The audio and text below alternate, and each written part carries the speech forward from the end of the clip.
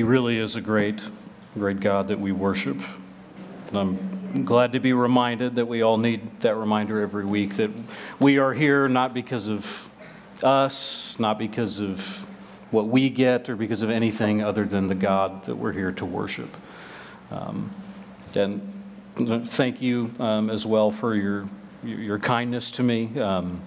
And Dale, your words of saying, that you're lucky to have someone of my talents. I'm not really sure that's true, that's gracious. But I truly am lucky to be a pastor at a church that is so kind and so loving and so gracious to me. And I'm profoundly grateful for you. And so I want to start by thanking you. So this morning, I was thinking about Aslan and Narnia, which if you've never read it, the last book is called The Last Battle, fittingly. And it begins talking about an ape named Shift, and which is fitting because he's kind of a shifty character.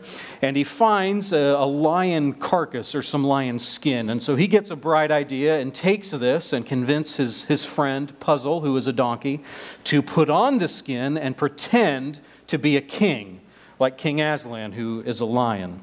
And so they kind of go through this, and he talks them into it, and he goes along with their plan, and they start to pretend to be the king and use, all the authority of the king to enrich themselves, to make things work out for how they want it to be. And predictably, this leads to conflict, and it leads to things not working out quite so well for Narnia at all. It ends up leading in disaster. We see something similar in this chapter, the second half of Gideon's life. We'll be at the end of chapter 7, the last couple verses, and all of chapter 8. And what we see with Gideon is Gideon too sets himself up as a false king. Though Gideon does it a little with trickery as well. He pretends to not be a king, or he says that he's not a king, and yet then everything he does with his actions, he acts as if he is a king. And what we learn and what we see from the life of Gideon is really we get a picture of what true kings should be like. So this morning we're going to look at Gideon, and then we're going to look at Jesus, and then finally we'll just look at ourselves and ask, okay, so what should we do? And so if you are able, if you would stand with me as we read from God's Word, we're going to start in verse 23 of chapter 7 and go all the way to the end of chapter 8. And the men of Israel were called out from Naphtali and from Asher and from Manasseh, and they pursued after Midian. And Gideon sent messengers throughout all the hill country of Ephraim, saying, "Come down against the Midianites, and capture the waters against them, as far as Bethbara and also the Jordan." So all the men of Ephraim were called out, and they captured the waters as far as Bethbara and also the Jordan. And they captured the two princes of Midian, Oreb and Zeeb. They killed Oreb at the rock of Oreb, and Zeeb they killed at the winepress of Zeeb. And they pursued Midian, and they brought the heads of Oreb and Zeeb to Gideon across the Jordan. Then the men of Ephraim said to him, "What is this that you have done to us, not to call us when you went to fight against Midian?" And they accused him fiercely. And he said to them, "What have I done now in comparison with you? Is not the gleaning of the grapes of Ephraim better than the grape harvest of Ebezer? And God has given into your hands the princes of Midian, Oreb and Zeeb, and what have I been able to do in comparison with you?" Then their anger against him subsided when he said this. And Gideon came to the Jordan and crossed over, and the 300 men who were with him, exhausted yet pursuing. So he said to the men of Succoth, "Please give us loaves of bread to the people who follow me, for they are exhausted. And I am pursuing after Zebah and Zalmunna, the kings of Midian." And the officials of Succoth said, "Are the hands of Zebah and Zalmunna already in your hand, that we should give bread to your army?" So Gideon said, "Well then, when the Lord has given Zebah and Zalmunna into my hand, I will flail your flesh with the thorns of the wilderness and with the briars." And from then he went to Penuel, and he spoke to them in the same way. And the men of Penuel answered him as the men of Succoth had answered. And he said to the men of Penuel, "When I come again in peace, I will break down this tower." Now Zebah and Zalmunna were in Karkor with their army, and about 15,000 of the men, all who were left of the army of the people of the east. For there had fallen 120,000 men who drew up the sword. And Gideon went by the way of the tent dwellers, east of Nobah and Jogbehah, and attacked the army, for the army felt secure. And Zebah and Zalmunna fled, and he pursued them and captured the two kings of Midian, Zebah and Zalmunna, and he threw all the army into a panic. Then Gideon the son of Joash returned from the battle by ascent of Heres, and he captured a young man of Succoth and questioned him. And he wrote down for him all the officials and elders of Succoth, 77 men. And he came to the men of Succoth and said, Behold, Zebah and Zalmunna, about whom you taunted me, saying, Are the hands of Zebah and Zalmunna already in your hands, that we should give bread to your men who are exhausted? So he took the elders of the city, and he took thorns of the wilderness and briars with him, and taught the men of Succoth a lesson. And he broke down the tower of Penuel and killed the men of the city. Then he said to Zebah and Zalmunna, Where are the men whom you killed at Tabor? And they answered, As you are, so were they. Every one of them resembled the son of a king. And he said, They were my brothers, the sons of my mother, as the Lord lives. If you had saved them alive, I would not kill you. So he said to Jether, his firstborn, Rise and kill them. But the young man did not draw his sword, for he was afraid, because he was still a young man. Then Zebah and Zalmunna said, Rise yourself and fall upon us, for as a man is, so is his strength. And Gideon arose and killed Zebah and Zalmunna, and he took the crescent ornaments that were on their necks of their camels. The men of Israel said to Gideon, Rule over us, you and your son and your grandson also, for you have saved us from the hand of Midian. And Gideon said to them, I will not rule over you, and my son will not rule over you. The Lord will rule over you. And Gideon said to them, Let me make a request of you. Every one of you, give me the earrings from his spoil. For they had golden earrings because they were Ishmaelites. And he answered, We will willingly give them. And they spread a cloak, and every man threw in the earrings of his spoil. And the weight of the golden earrings that he requested was 1,700 shekels of gold. Besides the crescent ornaments and the pendants and the purple garments worn by the kings of Midian, and besides the collars that were around the necks of the camels, Gideon made an ephod of it. And he put it in his city in Ophrah, and all of Israel whored after it there, and it became a snare to Gideon and to his family. So Midian was subdued before the people of Israel, and they raised their heads no more. The land had rest for 40 years in the days of Gideon. And Jerubbaal the son of Joash went and lived in his own house.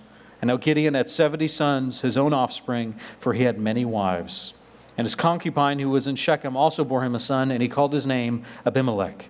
And Gideon, the son of Joash, died in good old age and was buried in the tomb of Joash his father at Ophrah of the Abiezrites.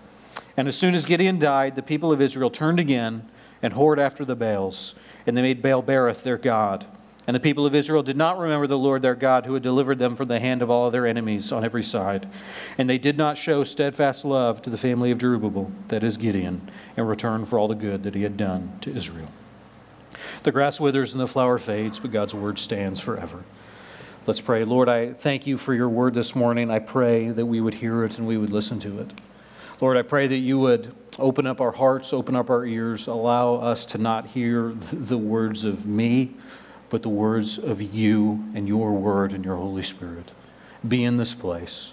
Comfort those who need comforting. Strengthen those who are weak. And will we leave this place having had an encounter with you and your word? We pray this in your holy and precious name. Amen. And you can be seated. So first we're going to take a look at Gideon.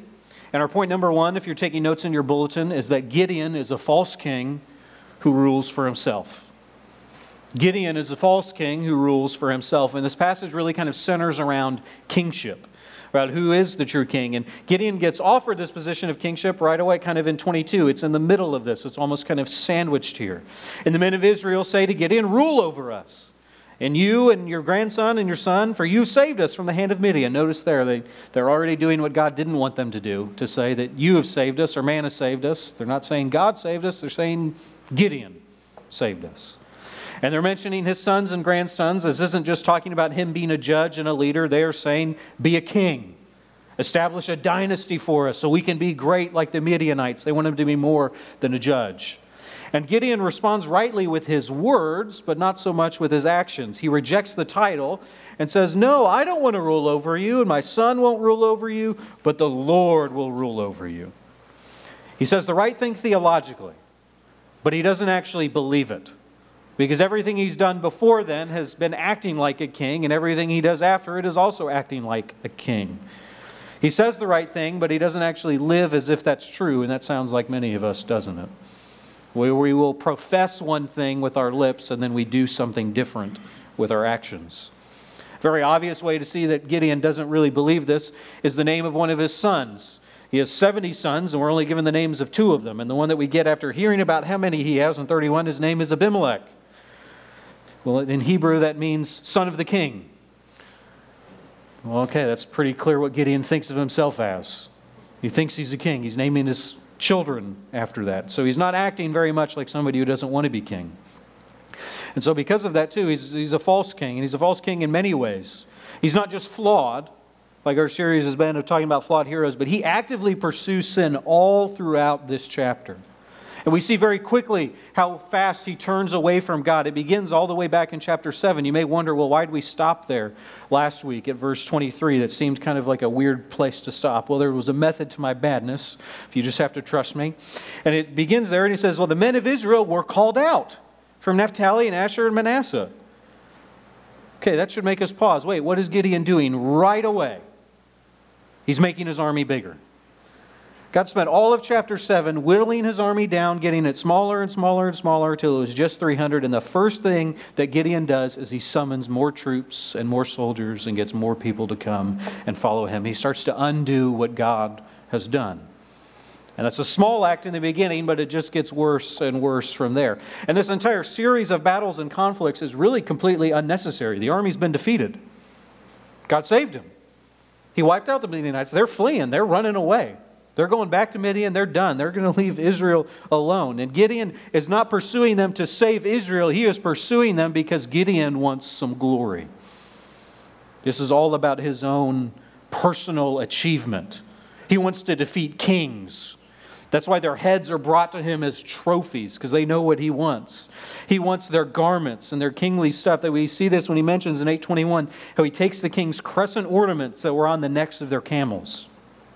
In 8:26, and besides the crescent ornaments, he takes the pennants and the purple garments worn by the kings of Midian. Gideon is doing all of this so he can have the stuff that kings have. He wants their trappings. He wants their purple robes. He wants the stuff that they drape over their camels so that when Gideon walks into town, everyone knows, there's Gideon. There's the king. He wants to not be a king like God at all. He very much is acting like a king of the world. He wants really to be like the kings of Midian. And he's going about all of this for his own glory and his own pursuit. And we see this too. He acts like a king in his kind of discussion back and forth in 18 through 21 with Zeba and Zalmunna, where he asks them, where are the men whom you killed at Tabor? And they tell him, well, they look like you. One, they say, well, the son of a king, because they know and realize what Gideon is trying to do. And he says, those are my brothers. And well, if the Lord lived, I would have saved you, which is, I don't think, true. I think Gideon is taking God's name in vain here. And it's very clear what he already would have done. He already killed other kings. He's going to kill more kings. And he says, well, I would have saved you, but now I'm not. I'm going to kill you because you've killed my brothers. He's acting just like a king of the world. He's pursuing personal vengeance and personal vendettas because the family of the king has been wronged and now I've got to go get justice for myself. Again, it's not about Israel. It's about Gideon and what Gideon wants. And as a small aside, there's this interesting thing where he tries to get his son to kill the kings, and the son doesn't. I remember reading this for a long time. I didn't really know what to do with that. Like, that's strange. Is this a bad thing? Is his son supposed to kill these kings, and he's sinful? Is he not supposed to? Or what's going on here? Part of what I think this is we get through his son a little picture of what Gideon was before. Because his son is too afraid to do it, much like Gideon was too afraid to do much of anything all last week. And so I think it's almost a foil of how far Gideon has fallen or how much he's changed into what he's turned into now. And so again, this whole story is really just about Gideon. It's not about him saving Israel. And he gets into a spat pretty quickly back at the beginning of chapter 8 with the tribe of Ephraim. And they accuse him fiercely, right? So they're really angry. They're furious with Gideon. And what are they mad about it? And their primary accusation is, why didn't you call us when you went to fight Midian? Gideon sent out a call now for everyone to come and follow him, and they answered, but they're wondering, hey, why wasn't my phone ringing before? What's up? He only got 300. How come we were left out of that? And this interaction with Gideon is so fascinating because it's a good example of Gideon's diplomacy. In some sense, he handles it really well, especially when you compare it to the other two cities that he sees and how he handles when they aren't that happy with him. He handles them very differently. But look a little closer at how he does it. It's not just him being a great diplomat. He begins by saying, well, what have I done in comparison with you? And then he says it again, well, what have I been able to do in comparison with you? He very subtly is downgrading what God has done. And he also doesn't say anything about, well, I didn't call you because God told me not to. And say, well, you weren't invited because God whittled down the army and wanted only 300, and that's why you didn't get to be a part of it. Don't be mad at me, be mad at God. He's the one in charge here. He totally ignores that part of it. And it's also, you see again how he responds compared to the other places. I think this is here not to show how great and how diplomatic Gideon can be, but it's to show that what he does with the other cities, he didn't have to do. There were other ways out of that. And yet this is the way that Gideon chose. And part of it's trying to figure out, man, why does he do it here and not other places? One commentator pointed out that Ephraim was really well known for their military. And so this place was probably really strong and really fearsome, and the other cities were less so. And so Gideon didn't think he could bully them, so he handled it differently. But then once he had all the power over these other places, then he had to bring down the hammer. And there we see Gideon's lack of grace. His men are exhausted in 8:4, and they're still pursuing. So he goes to these two cities and he asks for bread. Like, man, we're hungry, we're exhausted, we've been chasing them for a long time. We need some provisions, we need food. Can you help us? And both of them, Sukkoth responds with doubt. Sounds familiar to Gideon before, right? Well, are the hands of Zebah and Zalmunna already in your hand? Why should we give you bread? All last week, Gideon was doubting. All throughout chapter 6, all throughout chapter 7, even though God himself was in front of him telling him he was going to hand him Midian, Gideon kept questioning, kept doubting, kept asking for sign after sign after sign. And so, yet, what does God do? God continually showed Gideon grace. God didn't beat him up. God didn't reject him and pick out somebody new or a different judge. God kept lovingly being gracious to Gideon. And yet, here we have the first time we see somebody doubt Gideon. And what does Gideon do? How does he respond? How does he respond when other people doubt and don't believe? He doesn't respond with grace. He gets furious. He gets angry, he loses his temper, and we do the same thing, don't we? When we see people doing sinful things or things that are wrong, they're very similar to the things that we also do, we usually get mad. Those are the people we tend to have the least amount of grace for, because subconsciously, at least, we know they remind us of ourselves.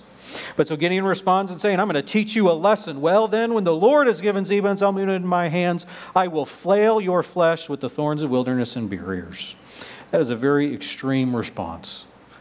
And the next town he says, I'm going to tear down your tower. And when Gideon returns, he does just that. He used to hide in the winepress and whip wheat, and now he is out here and he gathers up 77 leaders and he's whipping them all in public in front of the town. He is acting like a brutal tyrant. He's telling them, don't you doubt the word of the king.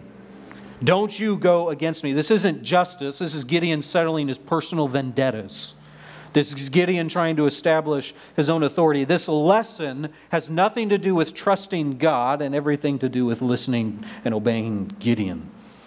His other extreme response with the next city of Penuel, he tells them he's going to destroy their tower. So it's funny, when I come in peace, I'm going to break down this tower. Which towers, that's a key part of defense of your city. Probably really proud of that tower.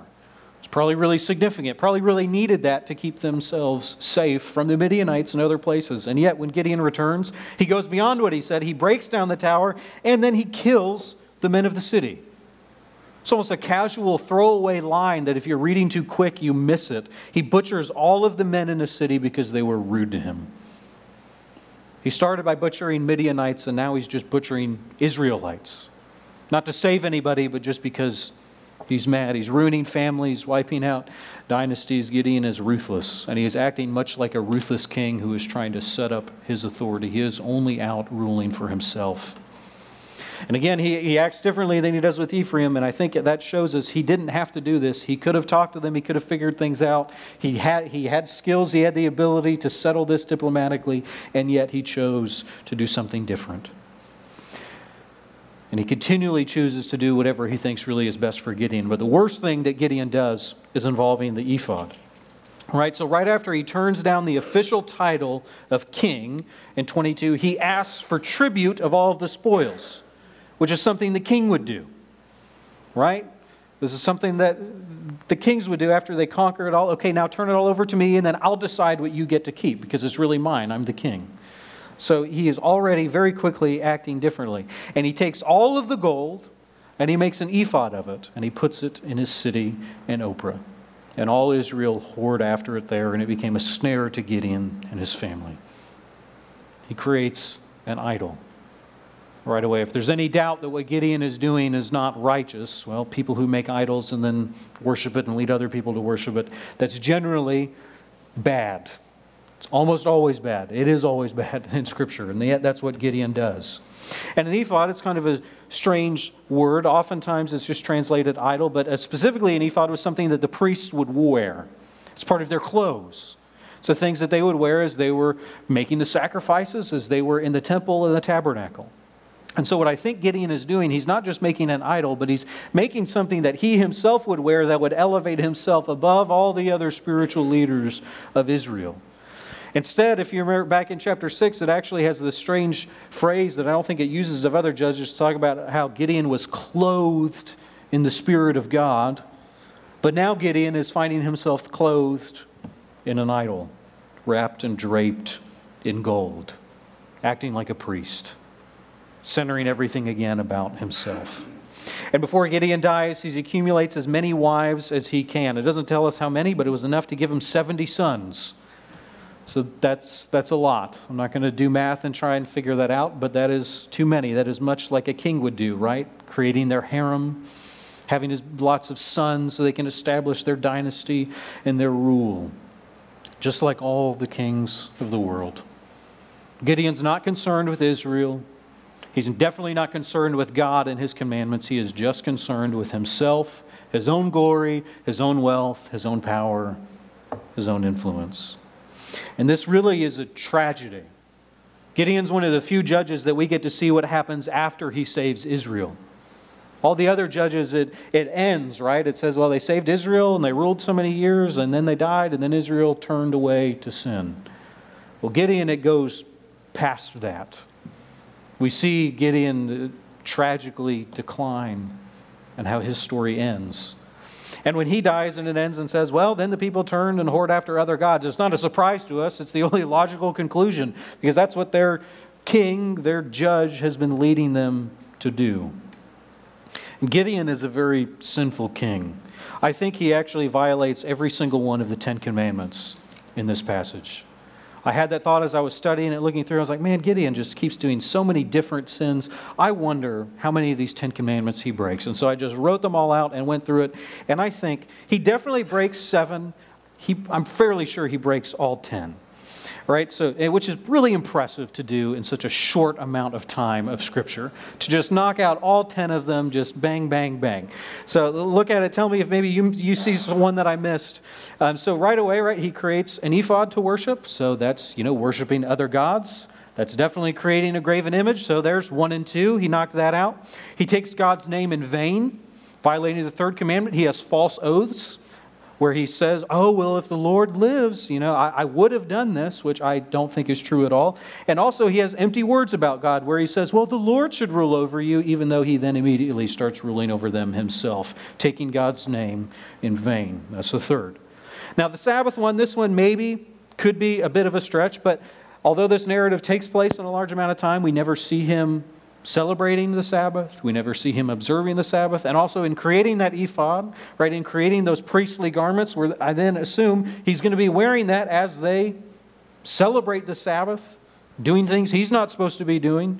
So that if that's true, then he does violate the 4th. He uses his mother as an excuse to kill those kings. He leads his family into sin and worshiping this idol. And he leaves his father's house in 29 and lives in his own house, which is different and unusual, and he only does that because he wants to elevate and honor himself, not because I don't want my dad to get too much glory. I want all of it for myself, so that's not honoring your parents. That's violating the 5th. He kills and murders plenty of people, including a whole city of Israelites. Violates the 6th commandment, do not murder. He's over 70 sons with a bunch of wives and at least 1 concubine that seems fairly straightforward, committing of adultery. That's the 7th. Stealing one, this could be a little borderline, but his request of the spoils, of taking all of that gold, it's like 43 pounds of gold that he takes from everyone else just for himself. Now, he requests it, but it's not just stealing, but it is greedfully accumulating more stuff for himself that belongs to others. So that could or not be a violating of the eighth. He lies about bringing peace and then kills all of the men. He also, his turning down of the kingship is a lie and not true. So that'd be violating the ninth. And he very clearly violates the 10th and coveting all of the symbols and power and glory and prestige of the Mennonite kings. And he just knocks almost all of those out. Then God goes out of his way in this chapter to show us how sinful Gideon is. That even if he doesn't break all of those, maybe you differ with me on one or two, you got to see he breaks at least 7. That's a lot. So that's Gideon's rule. But why tell us this? Why is this here in Scripture?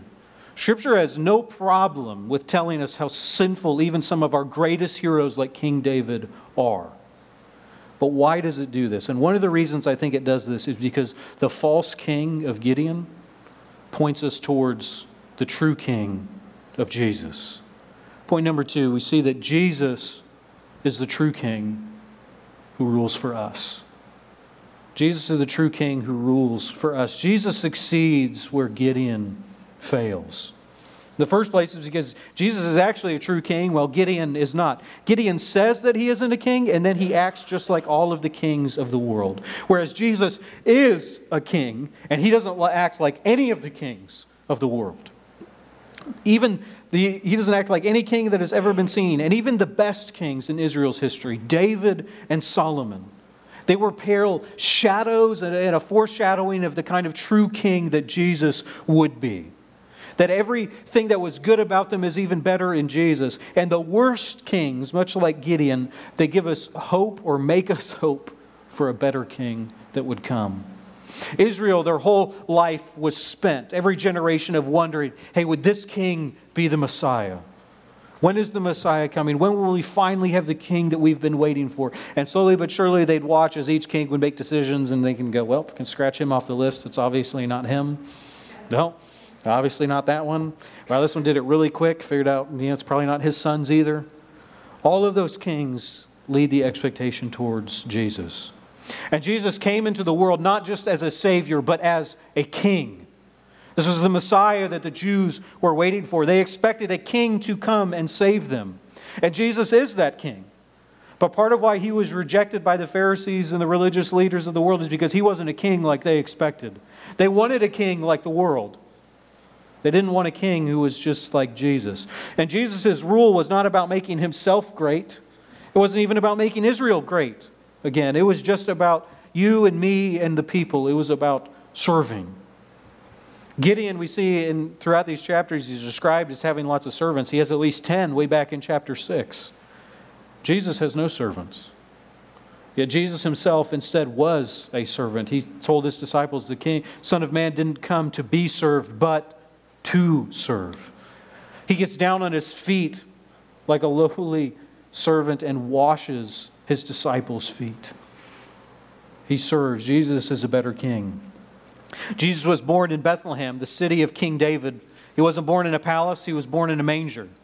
He wasn't born to great power. He wasn't born to great prestige. He was born to a poor family. In this sense, he was like Gideon, the least from the least tribe. He was largely homeless throughout his earthly ministry. He didn't pass a plate. He didn't get a bunch of offerings so he could have, a jet plane. He didn't even really have a camel. The one time we have Jesus riding on any animal, he had to ask somebody to borrow it. It's the kind of king that Jesus was. And Jesus doesn't act like Gideon demanding spoils and tribute. The people have to pay Gideon and turn over all of their jewelry and their gold to him so that Gideon can be rich. Instead, when Jesus experiences a great victory, the greatest victory of all at the cross and at the tomb, defeating sin and death, and when he ascends up to heaven in victory, he doesn't demand that we throw money up at him so he can build himself a nice coat. Instead, Jesus shares the spoils of victory with us. Ephesians 4:8 tells us that when Jesus ascended with the spoils, unlike other kings, he gives gifts to us. Where other kings demand the spoils, Jesus shares them. And he gives freely to us. Jesus shares with us the defeat of death. That eternal life is a gift that is freely given to us. It is not because we deserve it. All that we really deserve is death and hell right now. And yet, our good King gives and offers us life. He lets us share in the spoils of resurrection, and one day all of those who believe will be brought back to life and given glorified bodies, gifts from a better king. Jesus also forgives where Gideon does not.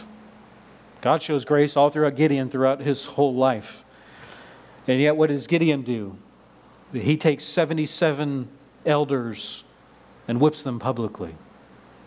Yet Jesus says to forgive 77 times, or some translations, 70 times 7. Men doubt Gideon, and he has no mercy, even though he knows exactly what it is to doubt.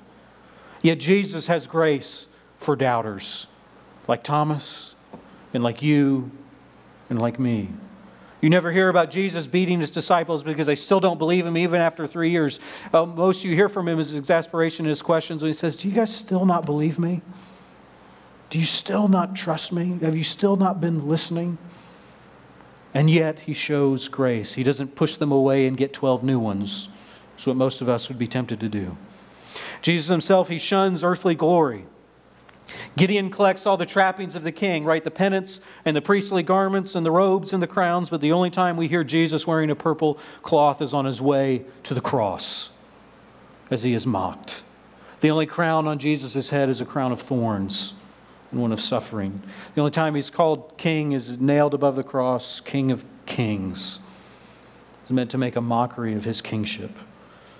And yet his glory is not found in the glory of the world and worldly kings and success and money. His glory is found in suffering a violent death on the cross. The only whips we ever see Jesus use are at the temple where he drives out cattle, where the rich and merchants are trying to rip off the poor. And they're misusing the temple and violating what religion is supposed to be, and they're using God's name to just enrich themselves. And he sends them out to cleanse it. Where Gideon uses whips to just anyone who's made him mad personally. And Jesus himself is whipped. His back is shredded by Romans on his way to the cross. They make him unrecognizable. Jesus is a better king. Jesus forgives those not just who doubt him, he forgives those who spit on him. He forgives the man next to him on a cross who spent most of his time hanging there mocking Jesus.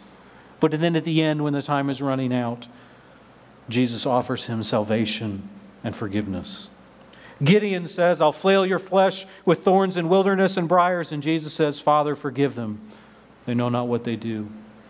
Or Gideon says, I'll tear down your tower. Jesus says, today you'll be with me in paradise. Jesus is a better king. And the peace that Jesus brings, it is true and final. Gideon tells the men in the city of Penuel that he comes in peace, but he'll destroy the tower, and then he kills all of the men that are there. And the peace that Gideon brought, the rest that they had for 40 years, the moment that Gideon dies, that peace ends. And they go back into oppression and slavery and suffering. And they abandon God again and find themselves in need of another Savior, of another leader, another king, another judge. But the salvation and deliverance of Gideon didn't last, but Jesus' salvation and his deliverance lasts forever. His peace is eternal. And the death of Jesus is actually what accomplishes peace. What the world thinks is his failure on the cross is actually his victory. That Gideon's death leads to failure, but the death of Jesus is our deliverance. Jesus is a king who wins by dying. He saves by suffering. Our Jesus is a much, much better king. And King Jesus wants us to be a part of his kingdom. He came and did all of this. Why? Not to just give us an example of how we can be really nice to each other and love each other and that's it. He came to save us. Because all of us are sinners, much like Gideon. You might not have broken all the 10 commandments yet this morning, but you'll get there probably before the week is done. Some of us faster than others, if we're honest. And that sin, it separates us from God, right? It makes all of us deserving of judgment in hell. And yet, what does Jesus do? He doesn't wash his hands and say, well, it's what you deserve. You've made your bed. You deserve to lay in it. Good luck. He comes down himself. And he dies in our place. He takes the penalty for our sin that all of us deserve. He stepped off of his throne and was born in a stinky manger to deliver sinners like you and me from our sins, to offer us salvation and new life. He died in our place. He paid our penalty. He took on himself what you and I deserve. Not because he had to, not because he must, just out of his graciousness. His salvation is nothing that we deserve, and yet it is something that he gives us. And the salvation is available to all of us. No one is too far gone. No one has ever sinned too much. Even Gideon, he's mentioned later in Hebrews 11, among some of the heroes of the faith. You read this chapter and you wonder why. He doesn't act like anyone who deserves to be there. Well, none of us deserve to be there. None of us deserve to be in heaven at all. The only reason any of us will ever get there or will ever be able to spend eternity with Jesus is because of the blood of Jesus. It is because of his grace. If we look to ourselves to wonder if we're deserving of it, the answer is always going to be no. Our sin is too much, but the blood of Jesus washes us clean and white as snow. You can come and become a citizen of the King, and we get to be adopted into his family. We get to rule and reign one day as princes and princesses of the kingdom of Jesus. All we have to do is admit that we need it. To admit we're a sinner, confess that we need our salvation, and believe that Jesus really is the only true King. And if that's you this morning, if you don't know Jesus, I invite you, come and find salvation. Throw yourself at the cross and find grace in the love of Jesus that is waiting for you. And those of you who already know Jesus, we need that same reminder. We are sons and daughters of the King, not because of anything you did, not because of anything you deserve, but just because of God's wonderful grace. And that grace that he showed you on the day that you were saved is still here today. This grace doesn't go away. It doesn't lessen. You don't get more of it if you're better. Jesus loves you because of grace, not because of what you did this morning or didn't do. So Gideon is the false king and Jesus is the true king. Well, what about ourselves? Point number 3. It's just, which king are you like? Which king will you be like, or which king will you live like? We probably don't think of ourselves as king and queens often. Maybe some of you do. I don't know. But all of us have little kingdoms that we rule over. Our families, our work, our responsibilities, our homes. There are places, there are things that we have some semblance of authority over, even if it is really just our own lives. But all of us are tempted, primarily in one way, to make everything in our little kingdom about ourselves. To make sure that everything is about honoring and enriching me. If you look, almost all of our idols are really about ourselves. They're about what brings us pleasure, what brings us comfort, what makes me feel better, what makes me feel awesome. They're incredibly self-centered. And yet what Jesus does is completely different. If even Jesus isn't about himself, but is about serving sinners like you and me, what in the world should we be like? And if we have really been changed by the blood of Jesus, if we have been given new life, if we've been adopted into his family, if we have been saved from all of our sins that, and some for many of us, is much worse than Gideon's, how can we then respond to that grace by making life all about us instead of making it all about Jesus? The gospel sets us free. I see too many Christians, unfortunately, and even too many Christian leaders who act much like Gideon, who they say the right things in the beginning, or maybe they even do great things for God. But as time goes on, they start to turn away. They begin to live in lust after power and themselves and their own influence and their own awesomeness and their own kingdoms or churches or ministries or whatever it is. They start to act like Gideon and make life all about themselves instead of all about Jesus and all about the people that Jesus loves. So the challenge for us, challenge for me is, are we going to be like Gideon or are we going to be like Jesus? Are we going to be people who come to the end of our lives and we can say, you know what, I ended well. I didn't get seduced by the power and the things of the world. I just tried to desperately follow after Jesus, however that looks like. So, in summary this morning, we've looked at Gideon, how Gideon is the false king. He just rules for himself. But Jesus is the true king who rules and serves us. And the question to ask yourself is, which king are you like?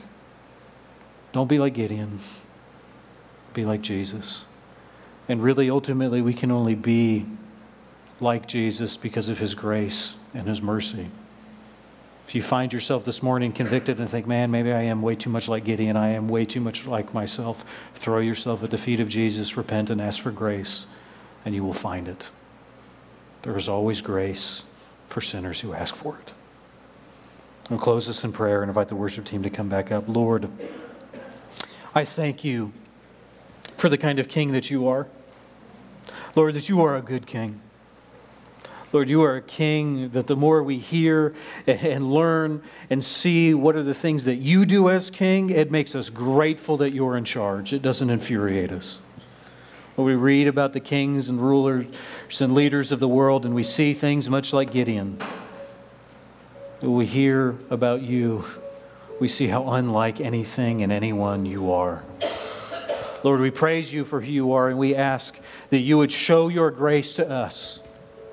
Lord, would you help us to not be like Gideon, but to be like Jesus? Lord, would you continue your sanctifying work in changing us bit by bit, step by step, into being more like Jesus? And to not being about ourselves, not being about our own kingdoms, but just being about you and about what you have done. We pray this in your holy and precious name. Amen. Won't you stand as we continue to worship our King? Our Lord is able. He is able for whatever you need this week, whatever you need this morning. You just have to ask Him. This benediction from Romans, may the God of hope fill you with all joy and peace in believing, so that by the power of the Holy Spirit you may abound in hope. God bless you. Go in peace.